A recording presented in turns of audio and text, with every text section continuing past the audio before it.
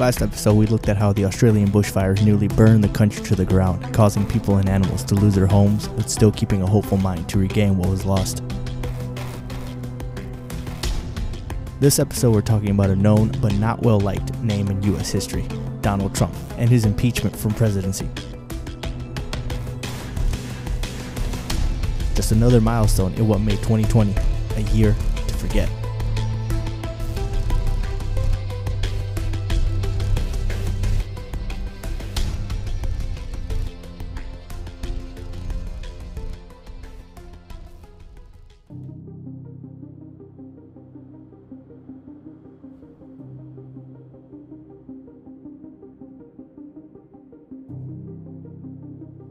The name Donald Trump isn't one that brings a sense of joy to most people. So imagine those people's surprise when it was announced that Trump had won the presidential election in 2016. I'm sickened. I'm without words. I thought for sure that Hillary would win this election, that Hillary would win Florida. If he can get, worried about a tweet or he's insecure about his image and he has his finger on the nuclear button, what does that mean for the world? When Donald Trump became president, I was like a sophomore in high school. Most people that I knew didn't want him to be president. I didn't either personally. The morning I woke up when, he won the election, I was kind of upset. I didn't want him to win. Him as a person, I only knew him from that fucking show, The Apprentice. Oh, as a person, he's a fucking douche. Like, nobody fucking likes. I don't know any. Well, I can name a couple of people, like races. Like, I'm not trying to be racist out there, but you know who you are.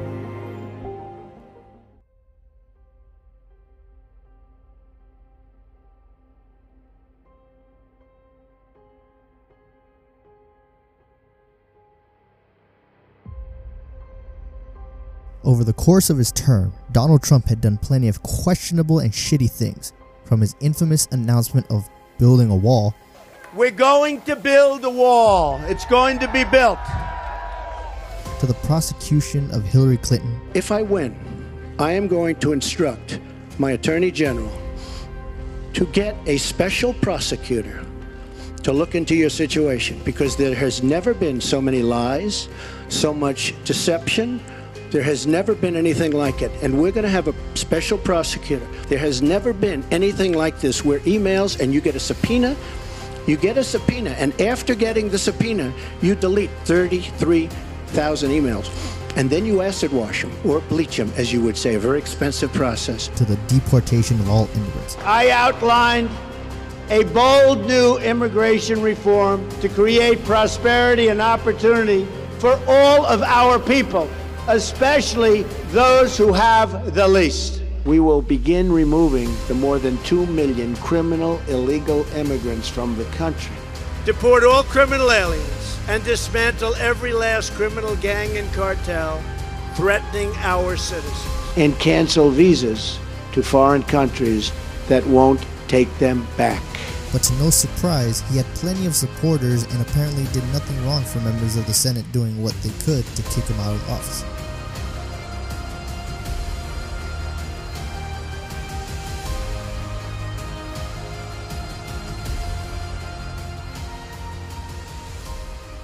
When you think about that whole thing, America's grateful that they have Mexican immigrants leaving their homes and their lifestyles behind for something better to support their families. The only reason he was president, because he has money. He persuaded people with money. Like, you got hardworking people like Mexicans from all over the world, like, coming in here, doing the jobs nobody else wants to, getting down and dirty. So it pissed me off, because I was like, dude, why bring the racism into this shit?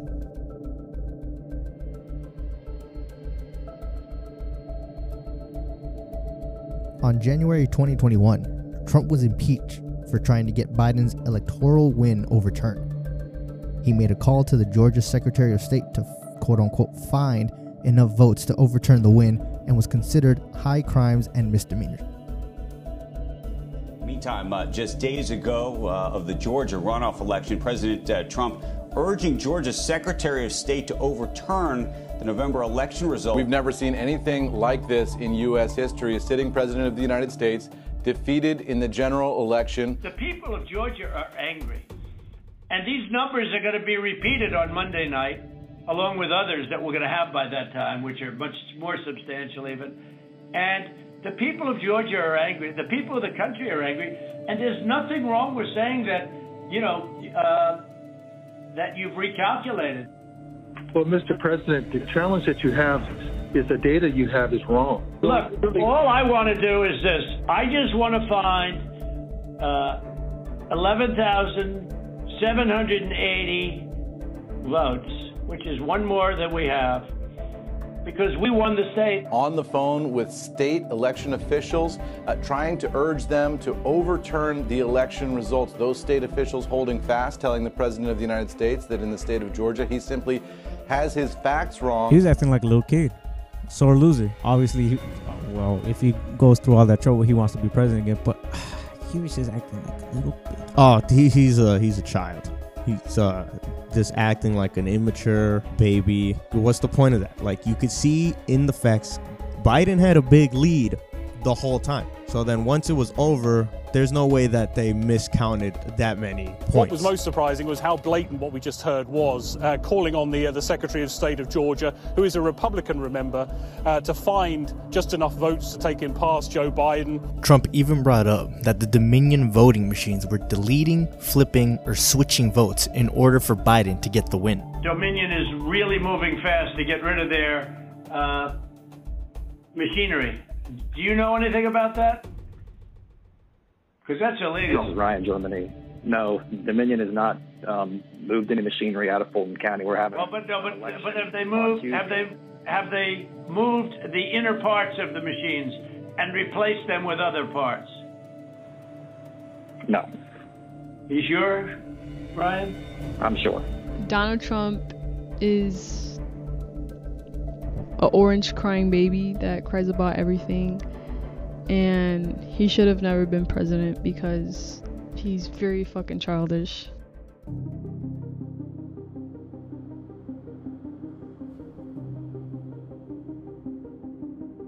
Trump became the first president in history to be impeached twice and is no longer allowed to run for federal office again.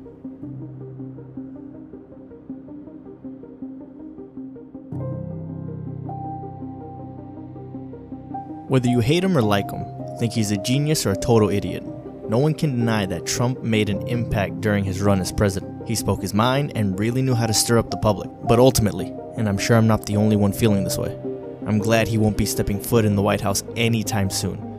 Fingers crossed.